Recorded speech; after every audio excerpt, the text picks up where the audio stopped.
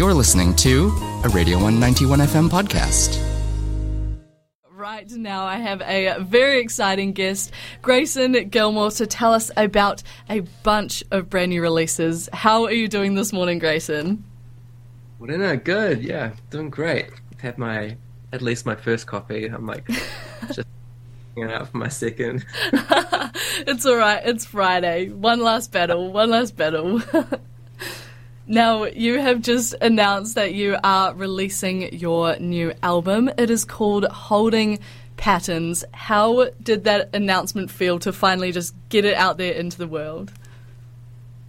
Pretty amazing. Kind of surreal considering it's been a number of years since the last time that I put out some music. So the landscape has changed. It was pre-COVID since my last album, so it's been a while sort of just waiting to release it and put it together. But no, it's real exciting. I'm excited to share music and play it again and drop some more singles, put out some more weird music videos that I've got in the works at the moment. So it's really exciting. And we are so excited to have more of your art out there into the world. You said there just before that the landscape has changed post-COVID, which, it very much has. In your realm of music and your sort of path of life, how have things changed for you specifically? Well, I became a parent over the COVID years, which was super hectic as an introduction to that change in life, but also just the way that the industry kind of works, I feel is always changing, and it's just really sped up in the last few years or so. I don't know, I kind of might be showing my age here when I talk about burning CDs and putting out things kind of independently, pre-streaming in a way, but that's kind of my that's my roots in the industry really are from that long ago. high school days.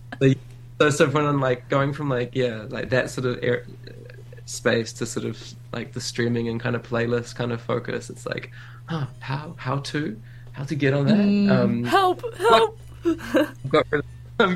I've got some people helping me out on that front. Feeling really professional. Making huge moves. Now, to give people a taster of the album, you have given us a wee single. Please tell us a little bit about that. This one's Maat Mons, named after the tallest volcano on the planet Venus, as you would when you're writing songs. These are the topics that I pick up for some reason. But it's the lead single from Holding Patterns. It's I don't know. It's got two drummers. That the whole album has kind of two drummers woven throughout it. So the grooves are kind of quite present, and the percussion and the way that things weave in and around each other is quite driving throughout the whole album. So this was a good kind of taster for what is to sort of come later on. But got a few more singles to drop after this, but Maat Mons was chosen as the leader. And it was a fantastic choice at that. I think it's really interesting that you bring up the percussion, because that was one of the very first things that I noticed when I listened to this track. I was like, wow, these drums are absolutely unreal. Was it an intentional choice to have two different drummers throughout the record? It came about because I pulled in, I got two drummers on this album, Corey Champion, who's Borrowed CS, Clear Path Ensemble, an absolute force, and Olivia Campion, who drums in Yumi Zuma, Revolver, a bunch of other kind of bands. She's amazing. So, I feel pretty blessed and greedy to have those two amazing drummers kind of woven into this album and kind of willing to play shows with me. So we did a show for my last record, and I was like, man, this makes so much sense. For some reason my songs feel really good when there's two drummers, or drummer and a dedicated percussionist, because I quite often do this maybe double time percussion and a half time kind of beat, so that it kind of feels slow and fast at the same time. Mm-hmm. And so I took that idea and really ran with it for this album. And they're just like kind of bouncing off each other rhythmically, and I also just, because I'm like a wannabe percussionist drummer myself, aspiring, like I'm on the shakers throughout the record as well. So there's a lot going on rhythmically in the mix. I think that is so much fun, and I love it when tracks have percussion that feels a little bit slower and percussion that feels a little bit faster on the same track, because I think that people like dancing to one or the other. You know, you have those people out there on the dance floor that are just like moving to any and every beat they can, and then other people who are just kind of there to bop. You know, you're giving them the options. Yeah, totally. Yeah, there are all kinds of weird shapes you could be cutting to percussion in this track. Personally, I don't want to like be like sound like I'm patting myself on the back, but I like totally love the Don't do the it. end of it. This sort of thing. It feels like a total kind of like rave kind of rip in some ways. Like you could probably find that rhythm or that kind of pattern pulled from some kind of like dance track, you know, yonks ago, but it feels fresh. I love that. Yeah. Almost dabbling on like an aim and break type vibes. Now, alongside Maat Mons, you have released a music video. Very exciting. What was the creation of that video like? It looked like a great time. Yeah. Oh, this is just like the start of things to come with the music videos. We've done some pretty weird stuff across the spectrum of this album. As a green screen shoot with a friend of mine, Jesse Taylor Smith, who's kind of made videos with me for ages. So it's like this real easy, like, should we do something? Yeah, let's do something kind of vibe.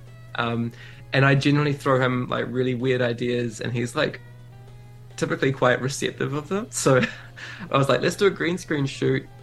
And we can like print off all the frames, and you can do like a stop motion thing. And then it was like, why don't we print them off on like OHPs and like melt the OHPs so that they like get real trippy and kind of distorted. And he's like, yeah, let's do this. I was like, make sure you like wear a mask and don't get like totally wasted in the fumes. Whoa. So yeah, we went through this ridiculous kind of process of like melting frames out of the actual kind of shoot that we did on the green screen, and then putting them back into the video. Yeah, it's real fun. Music videos I always treat as like a little chance to do something kind of weird.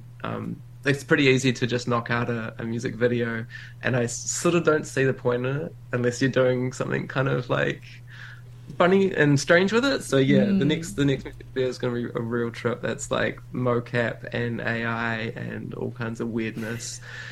Yeah, but I give that away. I'm just excited because I want to talk about it already.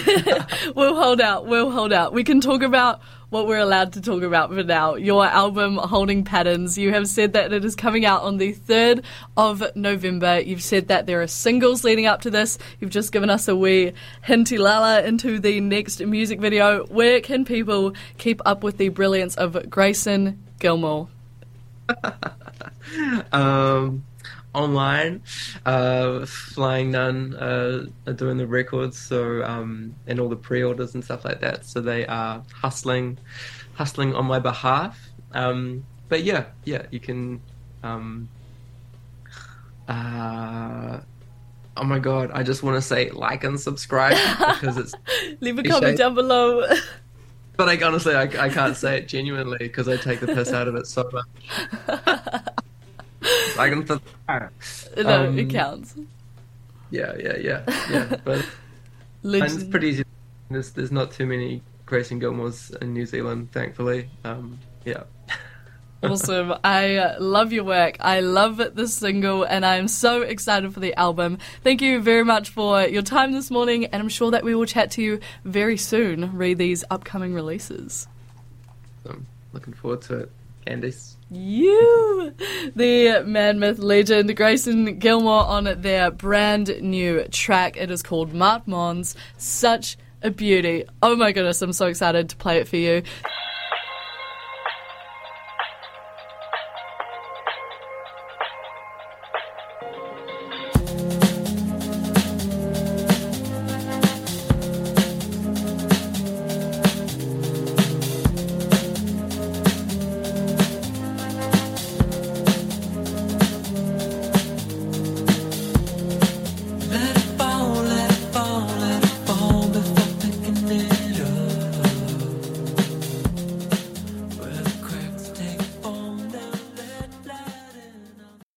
That was a Radio 1 91 FM podcast.